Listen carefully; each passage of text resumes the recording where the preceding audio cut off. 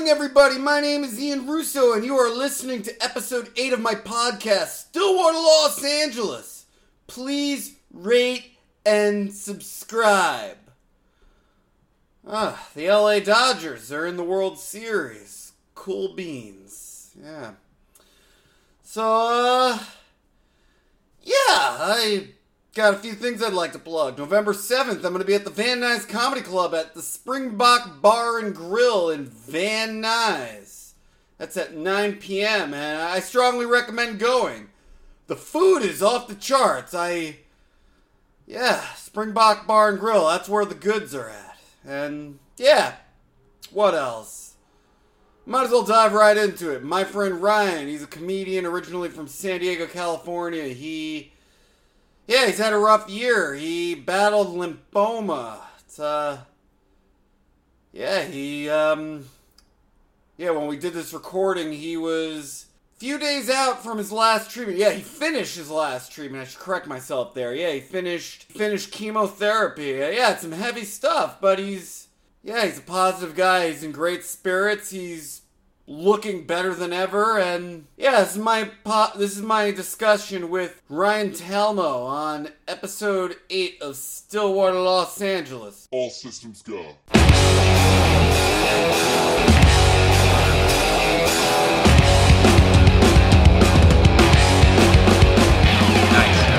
I was just saying, are we going to this? It's a seamless transition. Okay, yeah, I was just making sure. I was like, I want to hold on to that until we. Yeah, it's going to be. I'm going to pull up my laptop just double check. It's I think 3 days from Los Angeles to New York by train. Yeah, that's. No, 4 days. That must be beautiful. I'm guessing through the Southwest, maybe. It goes from Los Angeles to Arizona, New Mexico, up to Colorado. Yes. And then does Colorado border?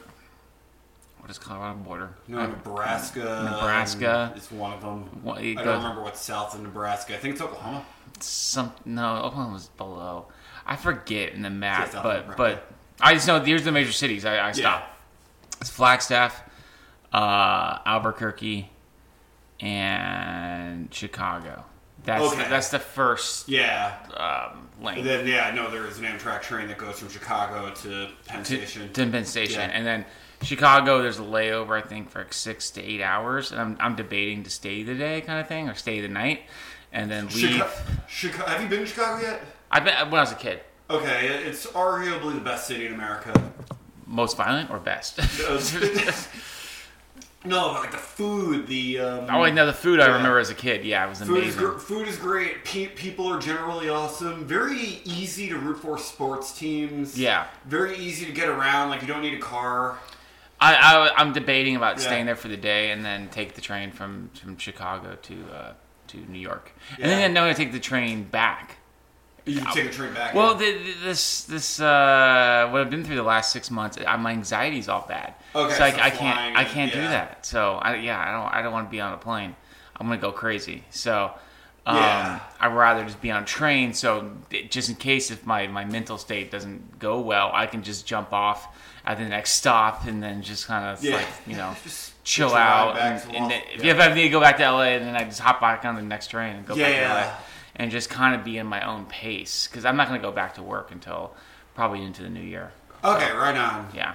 Yeah, no, it's, a couple things in Chicago, Well, let them do a show out in Chicago, or just a mic or whatever, but we'll see. A million mics, yeah. There's a million of them going on out there, yeah. I strongly recommend when I moved out here, I did the Wednesday mic at Kohl's, which is on Milwaukee, and I don't remember the cross streets, but it's supposed to be the hottest mic in in Chicago. Okay. And it was... I just know all the Chicago comics that I know of live here now, and not many of them have moved back to, or if they did move back, they moved out of Chicago again and moved to a different city. So Chicago. There's just so much stage time, and everyone's moves to LA. I realize everyone.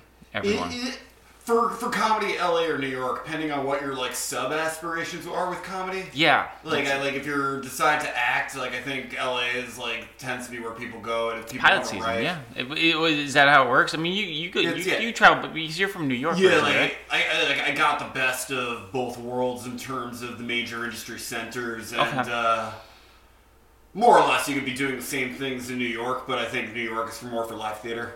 For more like live theater and less of they did a lot of sketch and stuff like that out there. Yeah, right? there's a lot of sketch. There's a handful of shows that shoot there. Okay. A lot of shows that shoot there, really. Like there was God, I know a guy who was like this close to booking The Sopranos. Oh, really? Yeah, like back in 2002 maybe. Okay. And yeah, they're still like they're still shooting stuff all the time. Yeah. That's how I always see. I always see comics just going back and forth. I've been very stationary in Los Angeles, but I've always wanted. I've been to New York about 3 or 4 times in my lifetime. Okay. But like none of it comedy related. Yeah. The last time I was there was because of breakup, and I wanted to leave San Diego for a week and just explore. And that was like 10 years ago. Yeah. So this is a little different. Yeah. There's a lot of stage time to be had in terms of open mics. I strongly recommend going to the Creek in the Cave. Yeah, I heard about that one. Yeah, Creek in the Cave, Grizzly Pear. Yes. Okay. Grizzly Pear. It's like it's a silly spot in the sense that you'll be there at like 4 or 5 in the afternoon, and you get up in front of like maybe like 10 tourists, give or take. Oh, okay. Is Grizzly Pear like on the on the Times Square area? No, Grizzly Pear's on McDougal Street, just down the block from the Comedy Cellar. Oh, okay. Like the intro from Louis when he goes to eat the pizza. Yeah. And then he walks down in the cellar. Into the cellar, If he walked another 200 feet due south from the Comedy Cellar, you would hit the Grizzly Pear. The Grizzly Pear right there, okay. Right next to that is Greenwich Village Comedy Club, which I have another afternoon mic there. Oh, wow. There's a lot going on there. Yeah. I got a place to stay, and then I think my buddy, he runs a show at Grizzly Pear. Gotcha. So he was going to get me on one of his shows when I come into town, and then I'm going to crash on his couch for a few days. And it's just not going to be purely comedy. I kind of just want to, like... skate, yeah. Just explore, eat, drink, Yeah, it's...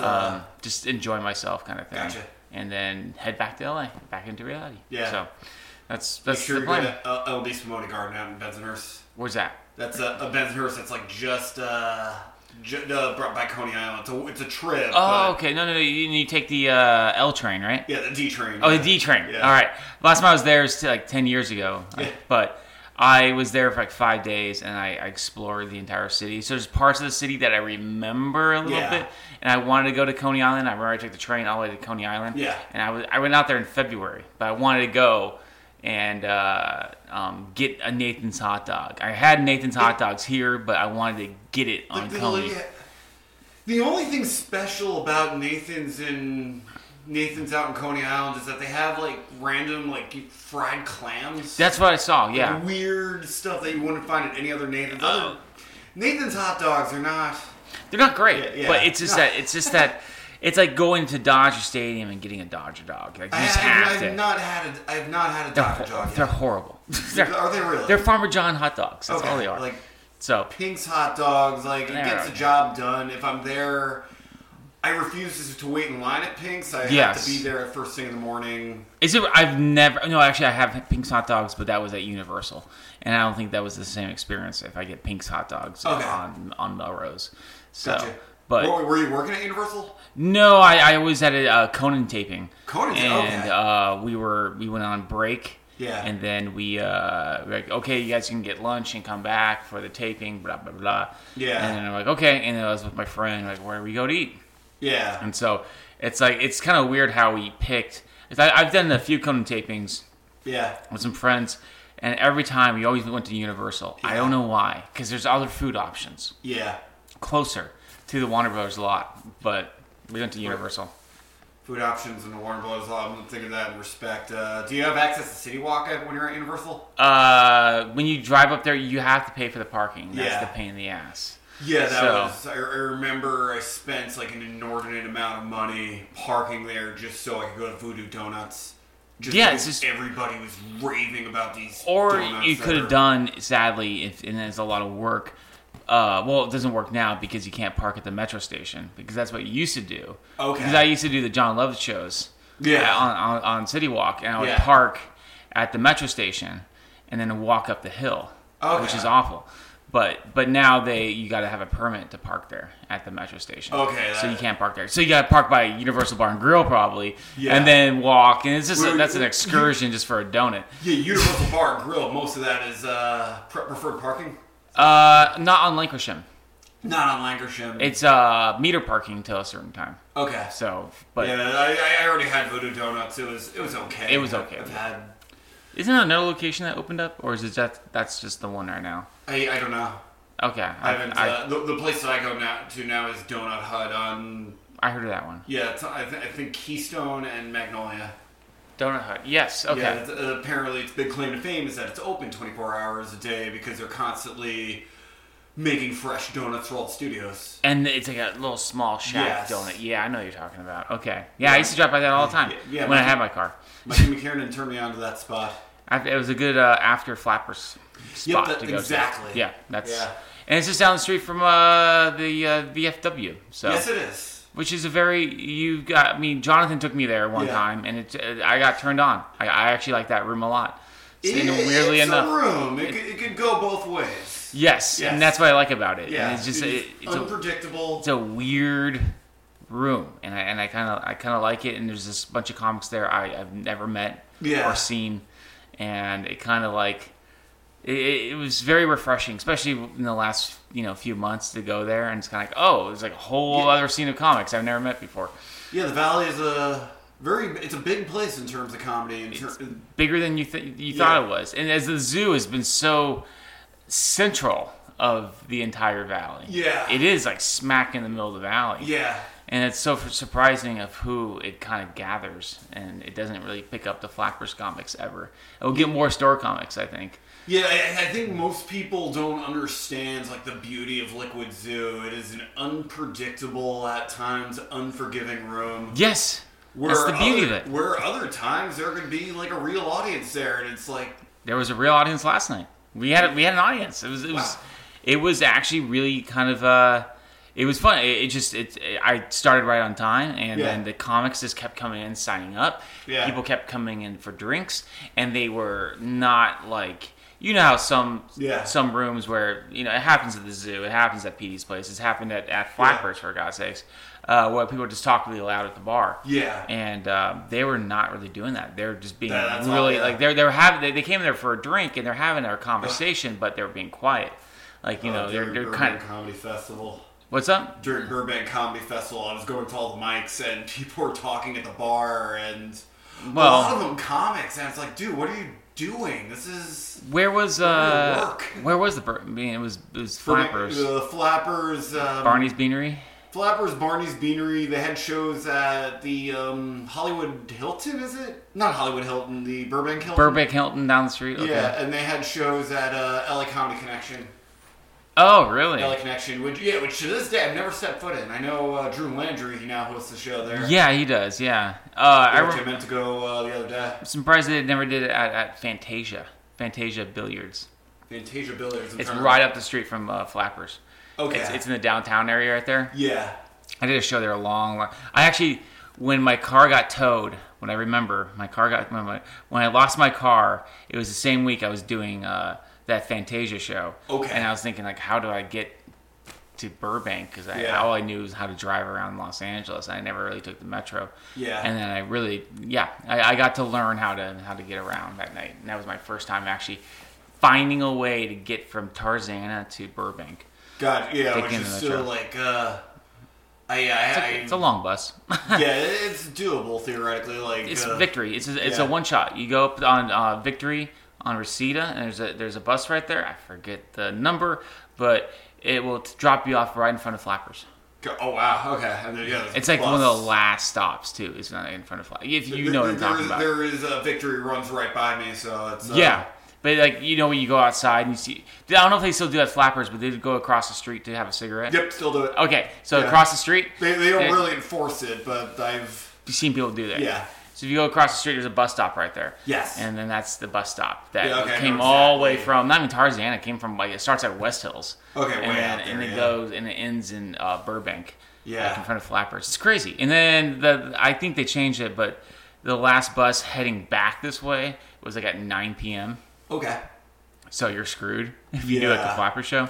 And that's what I think it's changed now. I think it's like now a 24-hour moving bus. So Yeah, it's one of those things they gotta do because like the freeways could barely. oh yeah, Yeah. I missed the bus. Yeah, Can't wait to they get got, back. they got to encourage mass transit usage in the city because it's. Well, yeah. Yeah. It's do you take it a lot? You don't take it at all, do you? I did when I first moved here. I did because I had friends living in K-Town, and I did not want to look for parking down there. Yeah. Like I had my friends that lived on Kenmore Street, just around the corner from the Beverly, Vermont stop on the Red Line.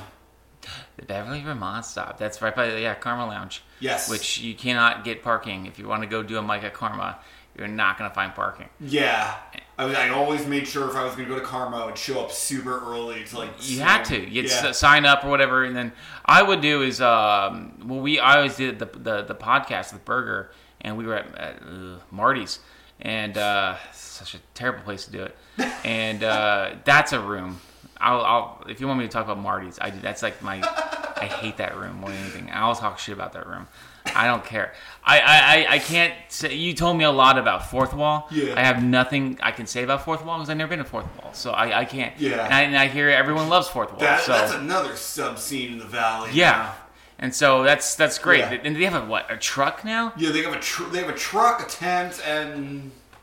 I was trying to write a joke about that today about like, you know, you if you're in LA, you've done everything. Like you've done a mic in anything. A truck, a tent, a taco shop. There was a mic in the Hollywood Boulevard one. Yes, and now it's like a fish and chips place. I haven't gone to it in years. Kenny Lyon used to run it. Yeah, yes, He was exactly. one of the first people I that remember ran it. like my last experience going to that mic. Kenny Lyon goes out to the mic into the street with the microphone and just starts screaming at tourists, and I'm like, all right. That was that was Kenny Lyon. Yep, Yeah. that was there was the Hooters show. I don't know about has the Cabo Cantina doing well still? Yeah, it's doing hot. I haven't gone to it. Okay. But I'm seeing pictures. Comedy Chow. Yeah, I swear to God, Michael D'Angelo, he did so much work like building that room. I met D'Angelo in Vegas, and then he was not in LA yet. Okay. And then when he moved to LA, he was like living out of his car. Yeah, he's an example of a guy who's just been hustling hard. He's hustling hard, and his comedy is his life. Yeah, like he's slowly he's building the results. Like Bill Burr dropped in on a show. Like that does not. He walked in because I remember when the Hooters show was garbage and like nobody would come out that mic. And then when he came in, he helped them build that stage. Yeah. And the logo, and they printed out jackets and all that kind of stuff. Yes, I did buy a hoodie. They have an institution. So they built an institution out of that. And so he's definitely one of those people. Once his voice fully comes together, he's going to do okay in this business. Yes, I haven't seen him in a long time. Last time I saw him, he was giving out mushrooms to people at the zoo. So. That's the last time. That was like over 2 years ago, I think, or a year ago, 2 years ago, some shit like that. Yeah. Oh no, yeah, he's at the. I see him at the Improv all the time. That's where he's going. Yeah. Yeah. Good old Improv. I'm not going to say anything. Yeah. About the Improv. I got myself in trouble last time. Okay, gotcha. There's nothing really that. No, it's about someone that runs the show there. Gotcha. Yeah, but what was I tell you? Oh yeah, Marty's is just an institution. You've done Marty's before, right? That's the saddest probably place to do comedy. In my opinion. It's up there. I think the Lexington is probably the saddest place to do comedy. Lexington's still going on. I'm surprised by that. Yeah. That's a creepy room.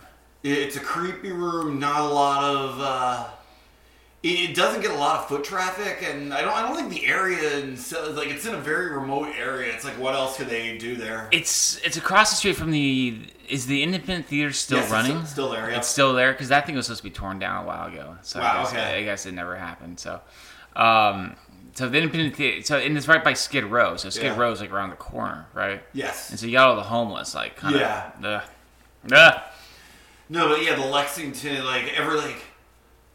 God, my last experience, I stopped going to Lexington because the host, I vaguely remember the guy's name. I don't want to talk shit about him just because he just seems like a young comic who's trying to figure it out like everybody else. Yeah. But he was very, he seemed depressed. That's the best way I could describe his style of hosting. Almost like he knew, it wasn't going to get better. Yeah, that's sad. It's easy to feel that in LA. It's a very... For most rooms, I felt like too now. I feel like I've changed in the last 6 months of how I feel about things. So yeah. I'm not as self-depriving as I was before, I think, with my comedy. So I've been kind of more happy-go-lucky. I'm guessing. And I've always seen you as positive. I'm sure the whole experience gave you a huge lease on life too. Oh, it has to give me a huge lease on life. So it's made me kind of feel different about comedy in general, and I hear comics kind of bitch and moan about certain things. And you have it pretty good, Yeah, you're struggling. Yeah, you don't have that Conan, special. There are days when I get frustrated, but I can totally. You got it good. You got your health. You're not going to the hospital every day. Yeah, exactly. Having your blood taken, making sure that you're not sick. So it's just I'm not starving. Yeah, you're not starving. You're not dying. You're just living out of your car. You're not living, well, there's a few of them living out of their cars still, but you're not you still got your health, and I always look at some people I don't got the HBO special. I'm like, dude, this is not. Life is a freaking long marathon. It is a quest. It is go on your own pace. It's a constant growing experience. Yeah, exactly. So that's what I've kind of learned, and it's that's why I'm just ugh. I'm just happy in general. I don't know when you're to broadcast this, but tonight's show, I'm actually I looked at it. Because you're on it, and it's actually a pretty exciting. It's a big lineup, but it's a pretty exciting lineup. So, and I'm just grateful enough to have you guys all there. I saw was on it. He's always on it. Yeah. Because he always comes. Because he's always at the fourth wall, or he's like the diplomat of the Liquid Zoo and fourth wall subscenes. That's what he is, and at Petey's place now, and at Universal Bar and Grill. Yeah. Because he pops into those places, and then he's just a very patient guy, and you just put him up at the end, and he's totally cool with that. Yeah. Because he works every day, but I don't know how he does it. There's only one time I've seen Chris where he came into, I think it was Petey's place, and he wasn't feeling well, and he got a beer, and he did 2 sips, and he's like, I gotta go home. And I was like, what? This makes no sense. This is so off-brand. This is not you. Yeah. So. And then besides that, with in general, tonight's lineup, I'm just grateful enough to have everyone come out. So, and that bar is becoming a little epicenter for comedy now for Mondays. Okay. And then Tuesdays, we might be doing Tuesdays more weekly, and then Thursdays as well. That's 3 nights of comedy there. There's not many bars that would do that much comedy. Yeah, in this part of the valley, or in LA in general, that would give you one night, Yeah, I think I'm trying to think of an example, almost nightly. I think Sycamore Tavern. Sycamore Tavern's the only one, huh? Yeah, that would give out so much. Sycamore Tavern, the Virgil is heading in that direction, but the Virgil. The people who produce shows at the Virgil get shit done. They're the ones that they get in the foot traffic to make it worth their while. They do their homework. They got good. You get good 3 or 4 good comics, really really popular comics, or just in general. You get Patton Oswalt in your show.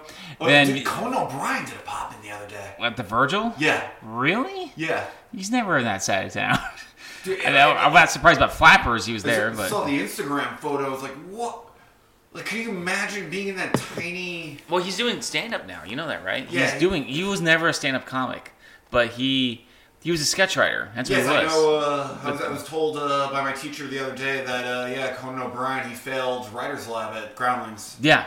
So he did sketch writing, and he did Yeah, he wrote for SNL, The Simpsons, and then he had his own. I didn't know he wrote for SNL. Doesn't surprise me. Simpsons, I knew. Yeah, Well, but he didn't. He didn't write a lot of episodes. I mean, I can't even finish my sentences. I get all excited for it. There's this thing. I mean, when I was sick, I watched a lot of YouTube videos, and there's a really you would like this. This is a YouTube video of Conan interviewing the original writers of The Simpsons when he was on the writers.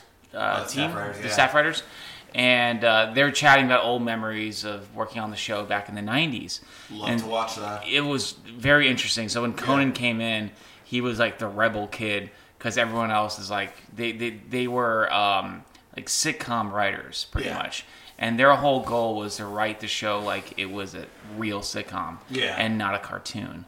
And when the monorail episode, Conan was putting that together and he pitched it. The entire staff was like, that's not going to work. And I'm like, why? He's like, because Leonard Nimoy cannot be beamed up. That's not real. That can't happen. And then when the script went to Matt Groening and he loved it and they accepted it, that changed the entire show. Yeah, that became one of the more timeless episodes of... But it's no longer that sitcom feel anymore of real life. It's cartoonish again. So... He changed it, but it's an interview with him, and it was very, very interesting interview. Like it's just him talking with the writers, and he's not a stand-up comic, and he's funny. He's overall a really funny guy. I watched. I can't believe this is the point of reference, but he did a commencement speech for Dartmouth a couple years ago. Oh yeah, okay. And like something that I do when like this city is really kicking the shit out of me is I'll listen to like commencement speeches of people I respect. In my car, like Charlie Day, Stephen Colbert, David Boreanaz. He has a hot commencement speech. Charlie Day did one? Yeah. Oh, dude, yeah, it went viral like a couple years ago. It was really? And it was like a commencement speech that he like really like knocked it out of the park. Wow. I see a Michael Keaton one, which is really interesting. Yeah. Because Keaton was a struggling comic. I didn't know that. He was a stand-up comic, and he struggled. He wasn't getting any bookings anywhere, and he couldn't get. And he was at the Comedy Store all the time. Yeah, and sounds about right. Yeah, he wasn't getting booked anywhere, and he kept going to the open mics. But he was doing auditions too for TVs and movies, and that's how. I know Bryan Cranston. He did stand up for 8 months for no other reason than the fact it made him afraid. Oh, really? Yeah. Cranston knew Jennifer Valley. Did he? Yeah, they did comedy together, apparently. No, okay, wow. Because Valley's been doing comedy for a while. Yeah. So, so apparently they met when Cranston... I mean, I knew Cranston did comedy. I just didn't know he did for 8 months. It was very brief, and he wasn't trying to make a career out of stand-up, and... Once he fell in love with acting, he apparently studied the ever-living shit out of Meisner until he lived and breathed it. Well, was it the, this is my chemo brain always kicking in. I had something to say and then I forgot it. It was something about, I forget. Bryan Cranston? No, it's not. Meisner? No. No. I forget. It'll come back later. Yeah. That's my life. This is why I have to always write down notes when I talk now. This will all go and be fine. It was something about acting, I remember this at the other door. This is a long time ago, like 5-6 years ago. Okay. We were at the other door. Mouthy Pants days. It was Mouthy Pants days. Yeah. Like the heart of it. And there's this he wasn't a comic. He was an actor, and he got on stage, ate a dick. You know, but no one cared. Yeah. No one invested into him struggling. No one. Yeah. Excuse me. And he went out in the back where everyone smokes. And this is before they added all those accessories and stuff like that. And he was like crying in the corner. And then we're like, me and someone else came up to him like, "Hey man, you okay?" He's like, "I don't know, man. I don't know why I'm doing this." And I'm like, "Why are you doing this?" And he's like, "I'm an actor." And I'm like, "Why are you doing this?" Like my coach told me. And I was like, "Oh man." And then we just there's like more of you out here. Like you're like scrolls. I was reading Jenna Fischer's book. I'm almost done with it. Yeah, Jenna Fischer, she did comedy one time because she like thought like, oh, a lot of comedians are being handed sitcoms, and she like knew right away, yeah, comedy isn't for me. Yeah, there's a few that like I think they have to learn. It was funny when I came down to San Diego to visit over the weekend. I went to go see some old friends more than anyone. I've seen my family a lot in the last 6 months, but my friends I have not seen down there. And there was a few of them that I haven't seen like in 7-8 years since when I started comedy. Oh, wow. And they would come. Yeah. They would drive out to see me do an open mic. And they're just kind of like, and they don't really keep track of me through Facebook or Instagram. Like, oh, how's that comedy thing going? Like, you getting better? Yeah. And I'm like, yeah. That's like, oh, I remember when you first did it, and you were just struggling, you wanted to cry. Dog shit. Yeah. And it's like, yeah. And it's like, it takes time. Yeah, I'm scared shitless because like, me and my parents, me and my family, like, we're closer than, like, we're pretty close now. Mm-hmm. Like, way back when, like when I first started comedy, they went to see me do a bringer at Stand Up New York. Okay. Where I bombed in front of like, that was the second worst bombing that I've ever taken. Yeah. Like legitimate afterwards. It was like, why am I doing this? Yeah. And I've been there.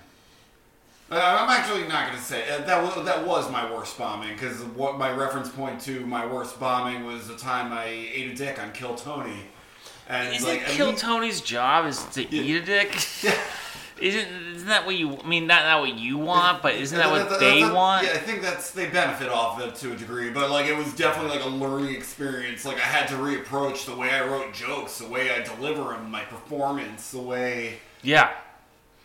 No, I'd say like the last time you were at the zoo, you did come in like later in the evening, right? Yeah. You came towards the end of the night, and I'll be honest, you did turn around the crowd, Thank you. And your stage presence has changed since I first met you. Yeah. So you have this more confidence in you.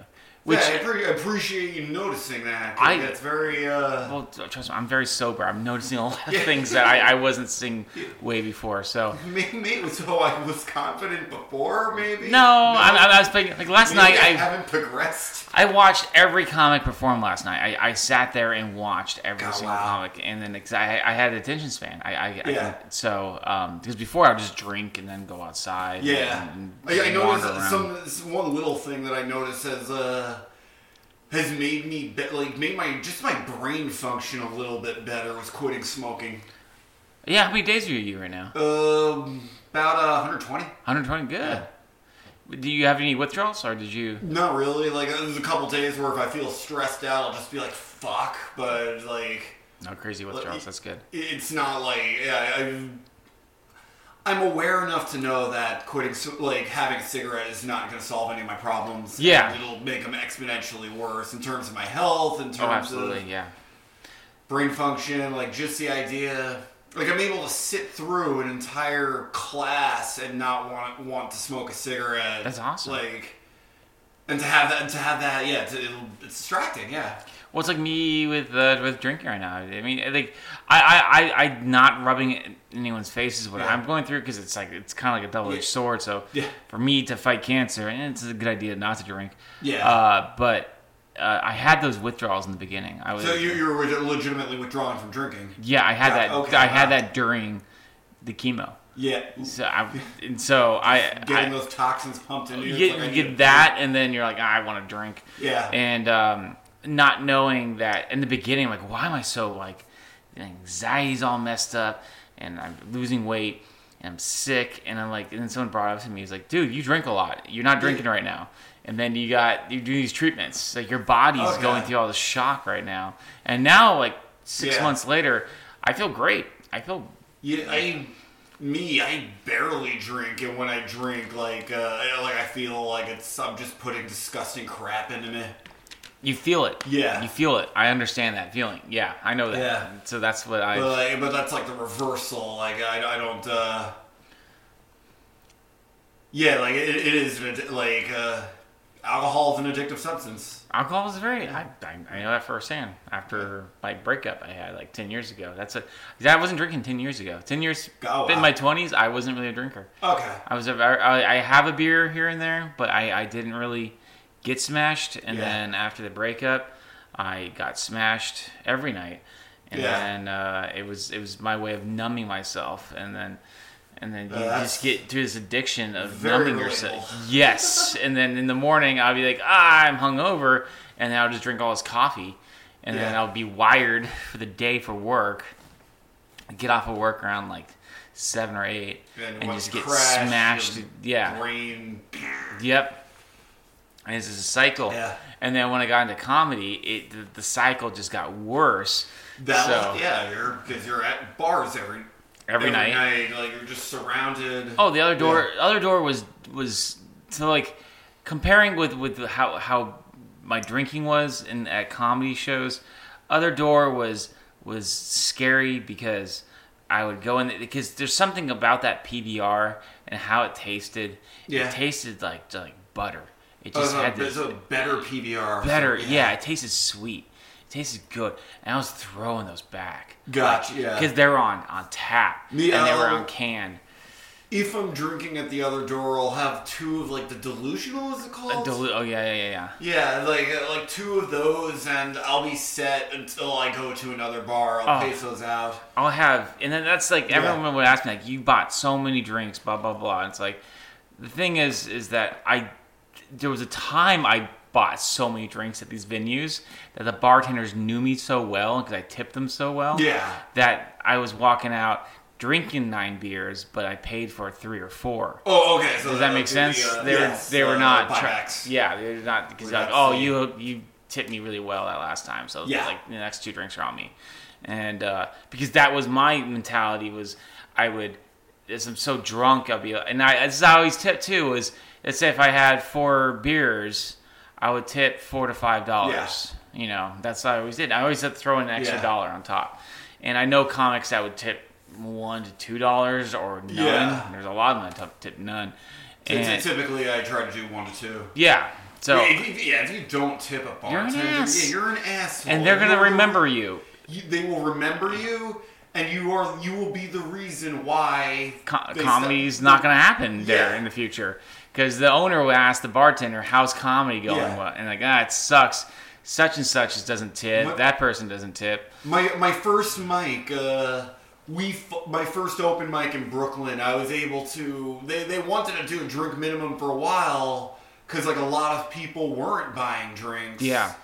And I was like, it's probably going to like decrease turnout. And we fought it. We fought it for a while until one day there was this one particular comic whose name I still remember to this day, despite the fact that I don't think I've ever had a conversation with her. But like she one day charged her phone and was drinking like a Starbucks coffee in the bar. Oh, they'll remember that. Yeah, and the owner of the bar was just like straight up, it's a drink minimum or no mic, and he wasn't wrong. No, he's not wrong at all. And that's like the argument where I go with coming down to a venue.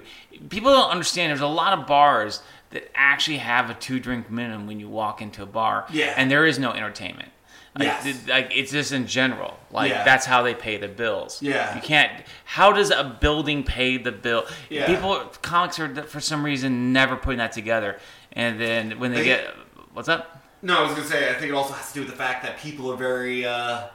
people are under the assumption that their open mic comedy has value. Their value and their entertainment. And they should be being paid to be doing their open mics and all that. Yeah. I was like, shoot me. And so with the the 2-drink minimum at my Sunday mic at Liquid Zoo, there's a lot of comics that have an issue with that. And I'm like, dude, you're doing 10 minutes. And you can just buy 2 bottled waters for $6, which if you go to the Comedy Store, you buy a bottle of water. Yeah. That's like to increase your chances of getting up. To increase, and which is still not guaranteed. Not guaranteed, but no matter what, you're going to be getting up in this. It's such a weird... Like back then, to increase your chance of getting shouted at by Eric Marino. It's so weird. It's just, and so I'm guaranteeing you, like, you got 10 minutes of stage time, and like you look at the you're in there, you see it. Yeah. Like you look at the board. You get a PBR and a shot of whiskey for $7. Yeah. And that's your 2 drinks, Yeah. and then you can do 10 minutes, and then you're like, oh, I want to get a bottle of water, so okay, $10 for 3 items. Yeah. And then like you can't even get that in a normal restaurant.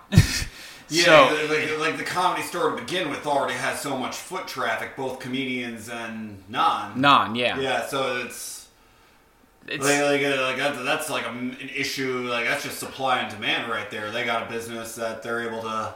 They got a business. It's so funny when the comics go. They could bitch and moan about the zoo. It's like I don't want to go to the Liquid Zoo because I got to pay 2 drinks. And it's like, but you're going to the Comedy Store. Yeah, because they also think they're going to get discovered at the Comedy Store. They think that, yeah. Which that's not. But it's just like but like at Petey's place, we don't we don't shove anyone. At Petey's place is a little different because he's not throwing down anything. Like you got to buy a drink here. Yeah. But if you are coming in there and you're just eating the popcorn, Yeah. they'll get pissed off because you're taking advantage of their, because that popcorn's for the patrons that are drinking. And so at that point, like you're just being an open mic parasite. And that's a lot of them out there. So they're just little parasites that just don't purchase. Which I've noticed a lot of like the straight free like no item minimums, which those rooms have to exist to a certain degree. But they do turn into hangouts. They turn into hangouts, and sometimes they just pull the plug on it because they're not getting a revenue. I mean, certain venues like some of the theaters and stuff like that. It's pay $5 to do your time. Is that with most of them how that works? Some of it, like I know what was it? Two Roads Theater had a system like that. Okay. But I haven't done a lot of. I'm trying to think of the other theater mics out there. Next Stage Theater. Oh, Next Stage Theater. Next Stage is free. Oh, it's a free show. Okay. Yeah. But Marty's, you pay $5 for five minutes for whatever time you're given. Fourth wall, it's $5. $5. But like they make they're like I feel like you are getting what you pay for in terms of people have to be in there watching. UBG is there is no drink minimum. Yeah. But you should buy drinks. And I do. And that show is, I'm not asking you should, but in general, people should. And you're on, that show is always on Limbo every week.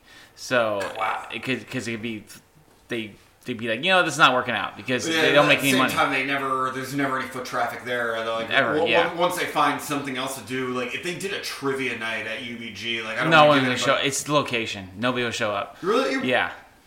That bar does not get crowded. It gets crowded with comics because it's stage time. But I feel one of the big turnoffs with UBG for me is like that venue, that bar is right across the street from NBC Universal, and I feel like so many of the comedians who are working there, like if they did like a really really incredible show at UBG's had some pretty popular comics come through there through the years, but like I remember one night Hannibal Buress came through there. No shit. Yeah, he did Turbo Tuesdays. He came in looking for time. I don't know where he came from or what show, but I think he's want to close it out for just to get some stage time in. Yeah, I know Hannibal Buress. He did Cole's, that venue in Chicago. Oh, did he? Yeah, okay. He popped into that mic once. So, and I always like when bigger comics pop into the shitty bar mics. So like Liquid Zoo had share of some pretty popular people come in looking for stage time. Yeah, including so that was the night that I met that linebacker for the Green Bay Packers. Oh, Brandon? Yeah. Brandon Meary's a cool guy. I like that guy. I always hit him up, tell him like you gotta come back to the zoo. Dude, he's super nice. Yeah. I tell him like you gotta come back to the zoo when you can. I hit him up for fantasy football advice. And my team's eating it. And then Petey's gets more. You'd be surprised. People that come in there, it's like they work in the business. They do something. So yeah. What's his name? From Superbad came in there a few times. So he's in a punk band now. I'm trying to remember. Christopher Mick what's his name? McLovin. McLovin, yeah. He's in a punk band? Yeah. Ask Uriah tonight. He'll tell you. Okay, that's going to be some fascinating research. For all I know, I probably already listened to him. Yeah, so he's in a. I think they played there once already. So yeah. He's popped in there a few times. But I always like those kind of bars. So and it's kind of funny is you want to talk about the bars. The other one just down the street, Paladino's is gone now. Of course. Yeah. It became Theory, and now it's called V Lounge. Oh, okay. So. It's a Latino bar. Would it come back for comedy? No, probably not. Yeah, they already. They still have a stage. They have a stage, but they pulled the plug on stand up. They knew stand up. There was never a great turnout there. It was always never. And it was probably one of the best stages in all of LA for comedy. Yeah, like that was a place if they. That's actually not a bad spot if somebody wanted to attempt like an album recording, like a monthly show there. Oh, do a monthly show there, or do an album recording, or if you got like if you can turn that into the next Virgil kind of thing. Yeah, that would have been great, but that didn't turn out that way. So it's like I know you went down the street over here to Maui Sugar Mill and you saw Crazy Town. It's so funny. I've seen so many bands there. Dude, they apparently, like, have you seen any of, like, the A-listers there? Yes. Like? Well, I know, my old roommate, she used to live in where we're recording. Yeah. She was best friends with Slash's girlfriend. No shit. And, Slash would come in there. Okay. And jam out. And so how the rules work, when Slash or, what's his name from Foo Fighters? Bleh. You know what I'm talking about. The lead singer. No, lead singer. Dave Grohl. Dave Grohl. Can't think of his name. Dave Grohl goes there a lot. Slash goes in there. And there's a few other cats that go in there. So when they go in there and they say, hey, we want to jam out for like a half hour or so. We just want to work on a few songs. Yeah. See kind of how it sounds. Yeah. With an audience. The bar will be like, okay. And they'll do is that they'll lock the door. Yeah. And they'll make an announcement to everyone that's in there as they are watching the show or playing pool or watching football, whatever the situation is, and saying, we got a special treat for you tonight. Got Slash or Dave Grohl, whatever. Yeah. They're going to be working on a few songs for the next half hour. The door is locked. If you need to leave, tell us so we can open the door if we get you in. Okay. But no one can come in. So you can go on social media and be like, Dave Grohl's here. Holy shit, guys, get down here now. They can't get in. Yes. So it's like a special treat for the people that's in there. Because I was reading an article, like Foo Fighters, they have played a secret set there. Yes. And they played at Paladinos too before. Yeah, that I heard. Yeah. That's when I first moved here, actually. Yeah, Red Hot Chili Peppers, apparently, like they... Peppers popped in at Paladinos. And then... I always call this area too in Tarzana on Reseda. This is like Music Row right here. So with the Sugar Mill, not much going on with Dark Horse, but Dark Horse you can actually make something good out of it. And it used to be called Little Rock. Okay. And I ran a show there. Yeah, well, I went to Dark Horse once. So so they had music there for a bit and they stopped. But Petey's Place has a great stage for music. They got bands coming there on the weekends. You got to come there on the weekends at Petey's because they got Rockabilly. Okay. And that's popping here, the Rockabilly. Yeah. And then Paladino's had a thing going for a while. Now it's V Lounge or whatever it is. So, yeah. Wow. And then up the street in Reseda, there's a gay bar called Sea Friends on Reseda. Okay. And they have a really cool stage. And I was telling Jonathan to you should run a show there. And he was like impressed by what the stage looked like. They just don't have anything going on. Yeah, it's very difficult to convince a venue to... In general, yeah. They just, they kind of bite the lip. And they have the space. Somebody told me the other day that she recommends if I wanted to... She heard that if you want to start a monthly show... If you wanted to start a comedy show, you should start doing a trivia night first to build a relationship with the bar. Interesting. Which I look at all the other success stories. Like I don't know how Hot Tub started. Blah blah blah at our bar. I don't know how that started. I hear the stories of like Chatterbox. I don't know if you know. Chatterbox it's like Steve Hernandez works there, and so he just has a lot of control. Yeah. Yeah. And what I got with. I'm not saying the Zoo or Petey's Place is like this huge success, but I have a good relationship with the owners on both venues. So I walk out even on a bad night, things are going to be okay. Yeah. Minus the other rooms. That's the thing, is that everyone doesn't know how to run a show. I feel like the other door is the only one that kind of is on a stronghold, because it's kind of, the torch is passed from what was before. Yeah, Whitney Mountain Control. I have no idea how they built that. That bar just reopened when they started the mic there. Okay. So it was a lesbian bar before, and then it turned into the other door. Yeah. So it was a lesbian bar before, and they had all this other, and that's why, I don't know if you ever go in there, there's kind of like some lesbians that still kind of come in there and stuff like that. So that's what it was. But it kind of, new owners came in there. Ironically, the owners of the other door at the time owned Palladino's as well. No, okay. So they owned both venues. Yeah. But they didn't put any money into Palladino's. Yeah. And they're putting all the money into the other door.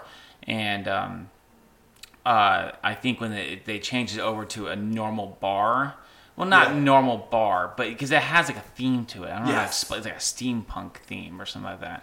That's what it feels like in there. What, that other door? The other door. Yeah.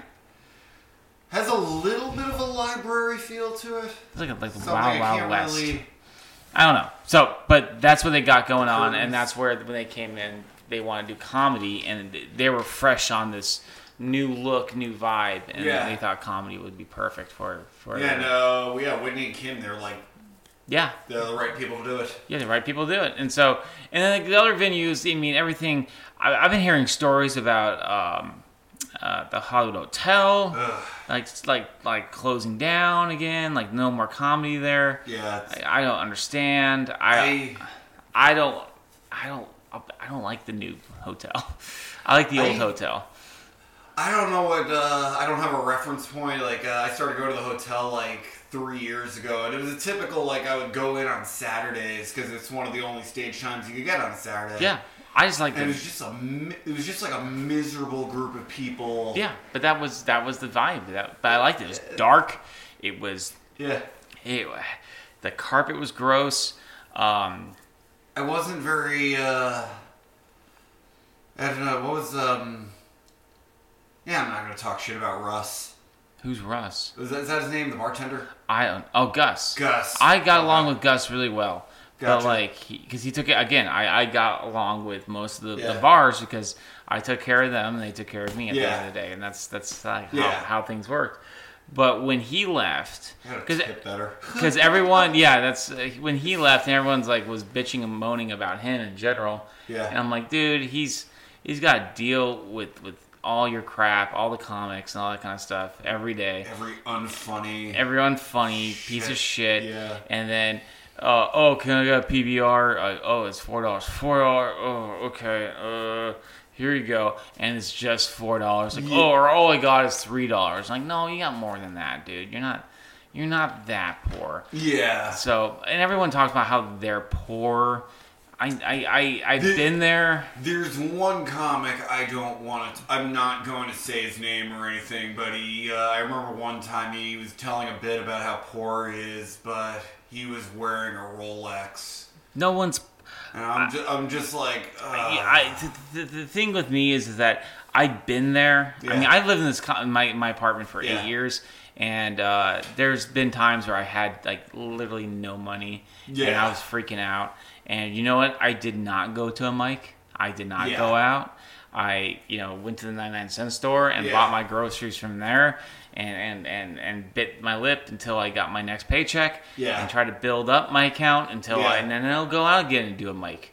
And so when comics go out and say, I'm poor, I got no money to my name. Yeah. And I'm like, why are you out, dude? Oh, 100, spending, well, after they've spent, $9 on one of the comedy stores PBR. Yeah, and then you got a nice phone and you got a car and you're not poor. You live in West Hollywood. Don't tell me you're poor. You haven't got your money wired in yet. Yeah, that's all it is to me. So it's just like right now I bless my soul. I'm okay on money right now going through my illness. Yeah. But I'm not splurging on stuff at the same time. So I don't know. I guess I've learned. I've grown up. Right on. So I don't know where I'm getting with that. Yeah, It's the chemo brain in me. It makes me think about random crap. Okay, sorry. Yeah, chemo brain. That's a term I didn't hear until recently, and because I had a teacher at Second City who she's a breast cancer survivor. Okay. And she talked about chemo brain too. Yeah, because her brain, she was all over the place. She described it as having a brain of an addict. That was her description. Also, when you go into conversations, this is where I was thinking when you're telling me about, to do this recording, I was like, I hope I'm going to be okay, because what happens eventually going into a conversation, you or anyone will become the teacher from the Peanuts, and all I hear is wah, wah, wah, wah, wah, wah, wah. Okay. It's like I can't, all of a sudden my brain just splits. And it starts concentrating on other things, what's for dinner tonight? Are you gonna take a nap later? All those other things that start going through my head. Even though wait, I'm having a conversation. Get back into. Gotcha. So that's very kind of like ADHD-esque. Yeah. Yeah. It's crappy. It sucks. Yeah. Can't wait for all this to go away. Yeah. So, okay. Yeah. It does go away. It will go away eventually, but it's just right now, and then also because I had my last treatment on last Tuesday. But that just means the applause. That just means that next week. Let's see here. So today is Monday. So next Monday, I'm supposed to have another treatment. I'm not going to, but my body has been programmed to have a treatment every other 2 weeks since back in early May, late April. So we're in October. Yeah. So last week when I had my treatment on Tuesday, because Columbus Indigenous Day, whatever you want to call it, was delayed because of that. Yeah. And so on Monday last week, I was in tears. I was crying because my body was like, "Where's the medication?" It's gnarly. It's like an addictive. Uh-huh. Okay, wow. It was gnarly. I was just shaking, and I just started crying, and I wasn't feeling right. And I kind of got over the hump later in the evening and felt kind of good, but but then my anxiety went up. Okay. As the night went on, it was where is this medication? And so Tuesday came around, and I got the stuff. They put it into me. Yeah. I was yes. I was fuck yeah, feeling good, even though I felt like shit at the same time. But it was craving it. And so now I just know oh, okay, here we go again. So next Monday I'm gonna be kind of having this feeling, and I'm not gonna get it. And then by the 31st, this PICC line should be out of my arm. But then going into November and December, my body's really gonna be where is this? What is this? And the PICC line that goes straight to your bloodstream, straight in my blood, straight to my heart. Oh wow! So the pipe goes into my heart. The miracle of modern medicine. You have no idea. Yeah.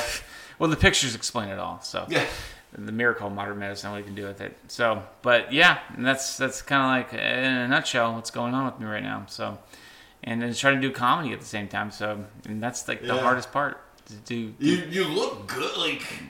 Your hair is back. Your beard is coming back. And you guys saw me when I was or pictures of me when I was bald.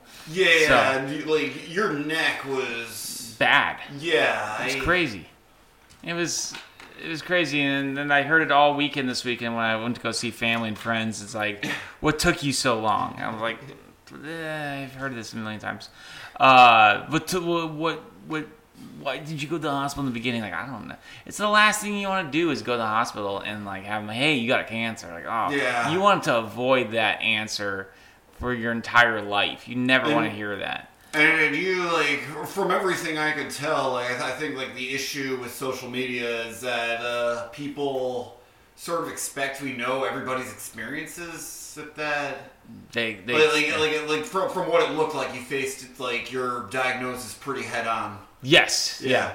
It was very upfront. Yeah. Well, he told me he diagnosed me before I even got diagnosed, if that makes sense. I got diagnosed before I got diagnosed. So, I had my last biopsy, and the doctor came in, and he was like, yep, you got lymphoma. We just don't know if it's Hodgkin's or not Hodgkin's or what stage it's in. I'm gotcha. What? And so it was it just hit me in that. And that was like Yeah. a week before I got diagnosed. So I had a week to simmer on, knowing I have cancer. I just don't know what stage I'm at. Okay. So if I was at stage, I'm stage 3. Yeah. If I was stage 4, you and I would not be talking. Yeah. Okay. Wow. So yeah. like I would either have been dead or I would have been in the hospital for weeks to months because I had to be incubated. Because I'd be sterile and all that kind of stuff because it would be a lot of stem cell surgeries. Like really heavy duty shit. Yeah.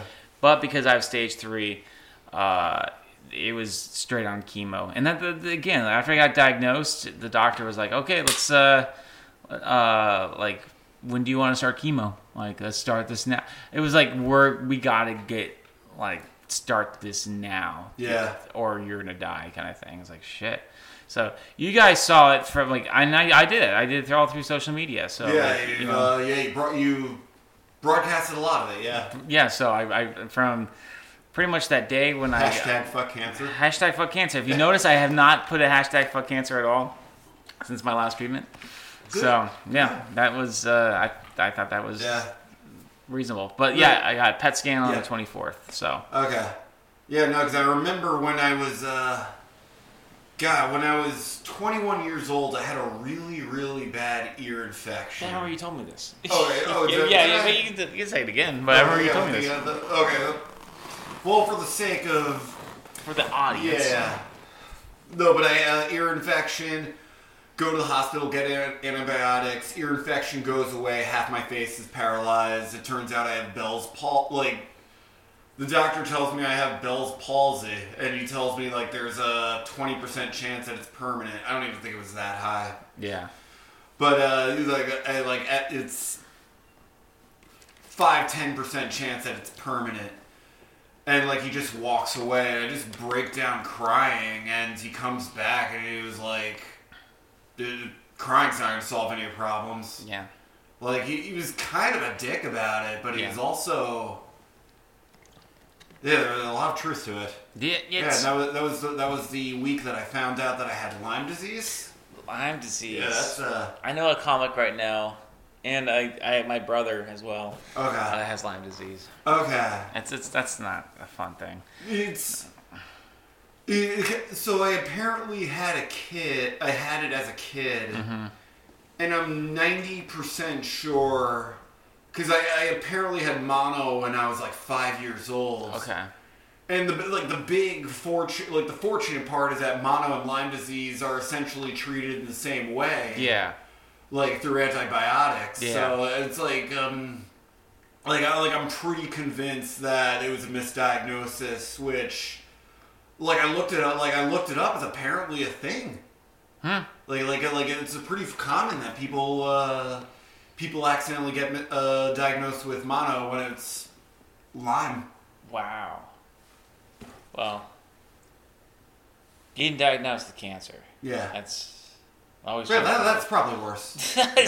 It's no fun. And Lyme disease is no fun. Mono's no fun. Yeah, which is what I'm saying. Like what I have. It's not as fun as it should be for something that's called the kissing disease. What, Lyme disease? Mono. Oh, mono. Oh, yeah, yes. Lyme disease is not the kissing lymphoma disease, is sort of kind of like a kissing disease in a way because it's a dormant cancer, which is like it's really hard to explain. Because not lymphoma. 150,000 cases a year of lymphoma, mainly females. Okay. Not males. So males get it, but mainly females get it. And I met a girl. In the Valley, she has lymphoma, stage 3, just like me. Yeah. She got diagnosed 2 months before me. Okay. So she got her treatments before I got mine. And I was chatting with her, and she was telling me all this stuff about, like where'd you Yeah. She's telling me like this is how we probably got it, Ryan. Yeah. And it's kind of like the kissing disease, and it's like a dormant cancer, and you kind of like we knocked on the door of this cancer, and it kind of opened up.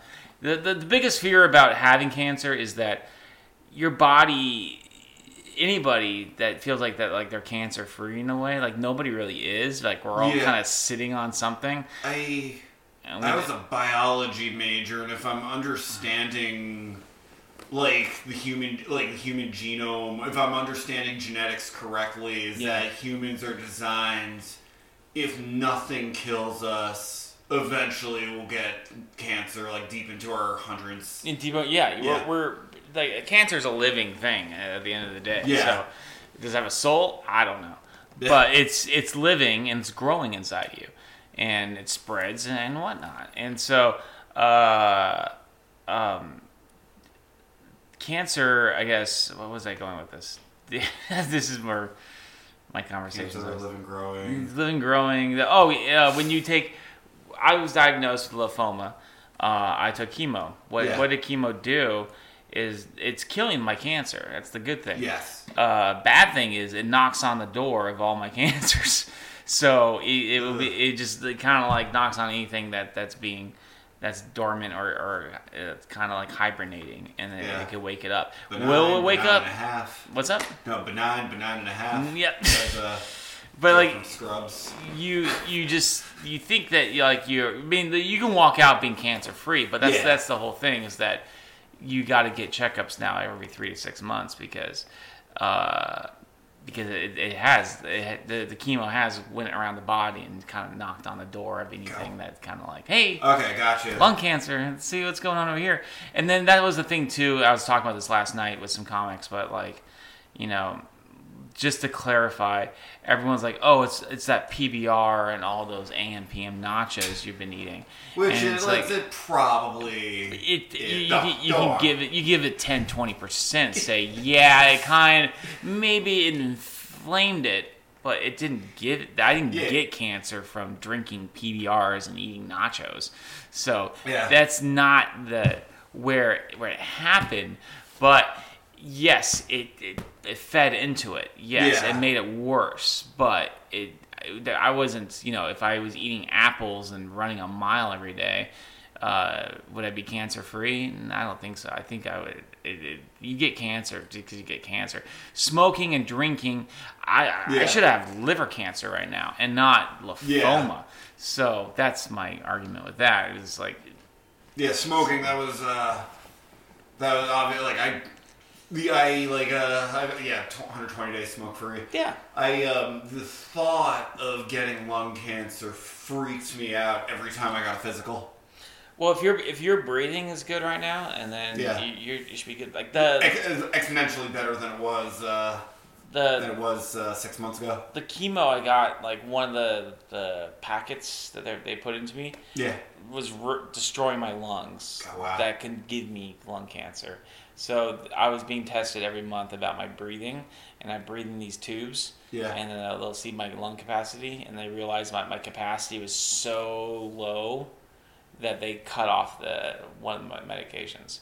Okay, wow. So that was like after my 6th chemo treatment. They're like, okay, he's done. We're done with that. And so my lungs started building up again.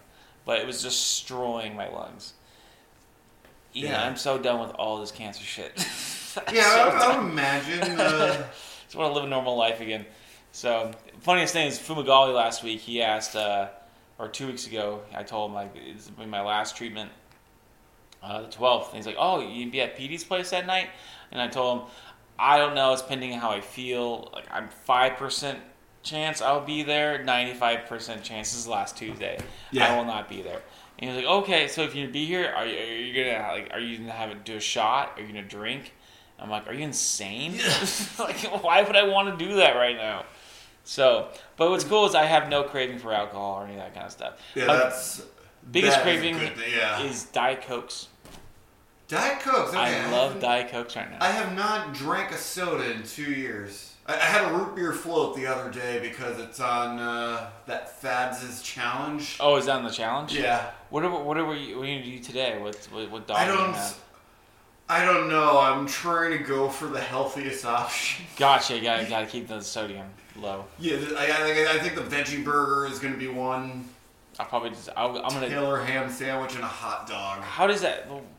We're gonna go there in a bit, but like how is this? I'm excited because I want to do it now. Like All becomes a comic stronghold. yeah. It's just but like, can you do like I would That's do a one place of to start a show. the dogs, and I can do like a fries. Would the fries be one of the items? It would not. I have it in my. There's only one fries that's on the list, and it's not just like regular French fries. It's like a spicy verde fries, I think. Spicy verde fries. And Yeah, which I think I knocked out already. Is a pretty big portion It's a fairly decent sized portion of like spicy verde fries. Yes. And they have what was the thing that I did? They had a whole pickle, which for me was pretty much a free space. A whole pickle? Yeah. That's it? Yeah. That's on there? Yeah, to be fair, it's a pretty decent sized pickle. Yeah. But it's still a pickle nonetheless. So I can do a dog, a pickle, and the fries. I got 3 items out of the way. Yeah. But there's like 80 of them? There's 48. Oh, it's 48? Yeah. And there's no drinks on there? There's a milkshake and a root beer float. I don't want to do a milkshake yet. I milkshakes. I occasionally, if I have like a really bad sweet tooth, which is few and far between, I'll go to Steak and Shake by Flappers. Oh, Steak and Shake's over there. They gotta build one over here. Did I? No, they got to. I think. Yeah, they should. I haven't been to Doghouse yet. I want to check out Doghouse. Yeah, so what was? Have you ever been to Dirty Dog? I see it pop up on my Facebook. Insane! That's why I'm asking, so I'm not... I see the video and I watch it every damn day. And I watch it like it's brand new. They're just dumping like this cheese on it that looks so... Just cheese and fries. Everything and like... I think it's in downtown, isn't it? Yeah, it's like by Figueroa somewhere. Okay. And I think it's pretty close. I don't know if you've ever been to the Shrine. Yes. Yeah. Is that where near the Shrine is? Yeah. Okay. Yeah, I have not been to Dirty Dog. I see that. I always want to go to Fab Dogs. I think I've been there. I know exactly. It's on Victory and Van Owen and Tampa. Yeah, Victory in Tampa. Oh, Victory in Tampa. Victory in Tampa. That's right. In the Ralph's Spawn's shopping center. Which and it's just because Fab's used to be on somewhere else. Actually, they moved over there. It was an older location they used to be at. That's where it was on Diners, Drivers, and Dives. Okay, well, it doesn't look very divey. It's not anymore. It was, yeah. And they moved into that shopping center. So yeah, it's next to the Pizza Hut. I know exactly where it is. I always wanted to go there. Yeah. So I'm excited. You're making me hungry. Oh yeah, dude, it's gonna be awesome. Yeah. So. No, but I can't even process how much money Dirty Dog is like putting into like social media advertising. They're drowning my Facebook with it. They're killing it. Like that's the thing. Well, that's you see that pop up over and over again. This is the second conversation a week I've had about Dirty Dog. Well, you brought up Dirty Dog. I didn't bring up Dirty Dog. No, but you knew about it. But I've seen it on Facebook, and then that's making me hungry too. Yeah, which Pink's is okay. Pink's is all right. By the way, because I was talking to Jonathan about this, there's like a thing I'm going to be doing. If you want to join us, it'd be cool. It's probably Jonathan needs to get his health back in order, and then he can kind of dive in with it. But I've been going with Nicole Yates. We've been going to like these nostalgic places in the valley to eat. Places in the valley. So we hit up Munchbox. Okay, so are these specifically like valley institutions? Like 60, 70 years of serving food. Yeah. Oh, okay. All right. So it's not like no, it's not like something. I'm trying to think of something from the 90s. Like going to a Blockbuster. Oh, no. Yeah. The place has been open like in the 40s, 50s, or 60s kind of thing. So, Munchbox has burgers. Yeah. Chili burgers, chili dogs, chili fries. It's in Chatsworth. Okay. It's amazing. It's all outdoor seating. It's like a small little box. It's declared by the state, like it's a National Historic Monument now, so they can't tear down the building. The building's got to stay no matter what. And then been there, and then the Safari Room, which is near where you. No, it's not really. It's north of the Safari Room. Okay. It's north of Liquid Zoo. Okay. It's a steakhouse built in the 50s. All right. And you get steak, potato, and vegetables. I don't go to a steakhouse often. It's a good steakhouse. It's like mid-century steakhouse. I remember when I moved to LA, I wanted my last meal in New York to be from. Wow, I can't believe I'm drawing a blank on the name in Williamsburg. I don't know a steakhouse in Williamsburg. Dude, I know Williamsburg. that's an institution, but from what I understand, it's also like $100 a steak. Yeah, Safari Room's like $20 a steak, but it's good. Dude, I'm gonna be listening to the recording of this. Trying to figure out where. Like people are gonna be emailing me in droves. Like, what? How do you not know the name of? I almost want to say Peter Luger's. Okay. I never been to that one. Peter Luger's is an institution. I think you can buy their steak sauce in supermarkets. This is a way big step down from that place, but Cupid's Hot Dogs in the Valley. Cupid's Hot Dogs. Yeah, very good. Where's this? There's a few of them. Okay, Cupid's Hot Dogs. That's easy to remember. Old school. And then there's there's another one. There's one in Burbank, the Joe's Chili. Joe's Chili. I think it's Joe's Chili.